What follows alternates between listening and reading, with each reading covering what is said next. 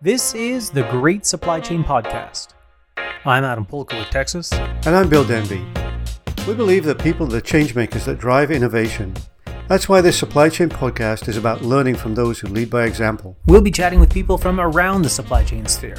When you go to the doctor, they don't try and guess what is the matter with you. They say, where does it hurt? It's the same thing with AI. We can apply it. Where does your business hurt? All right, so from a supply standpoint, you're managing $2 billion in change. Where are your blind spots? Finance is getting more involved in supply chain.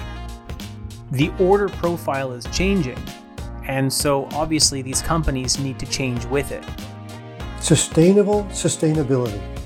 Organizations reaching to become sustainable have to be pragmatic. But savvy retailers and brands are realizing this is an opportunity to repurpose working capital, drive sustainability. One last thing that I would love to share, and these are the words of the one and only Brent Petty, is let's make supply chain sexy. So thank you guys for the opportunity to share. We hope that the conversations you hear will inspire you to drive change within your own organization. Join us June 2021 as we launch the Great Supply Chain Podcast. Make sure to subscribe to our podcast early and get notified when our first episode drops.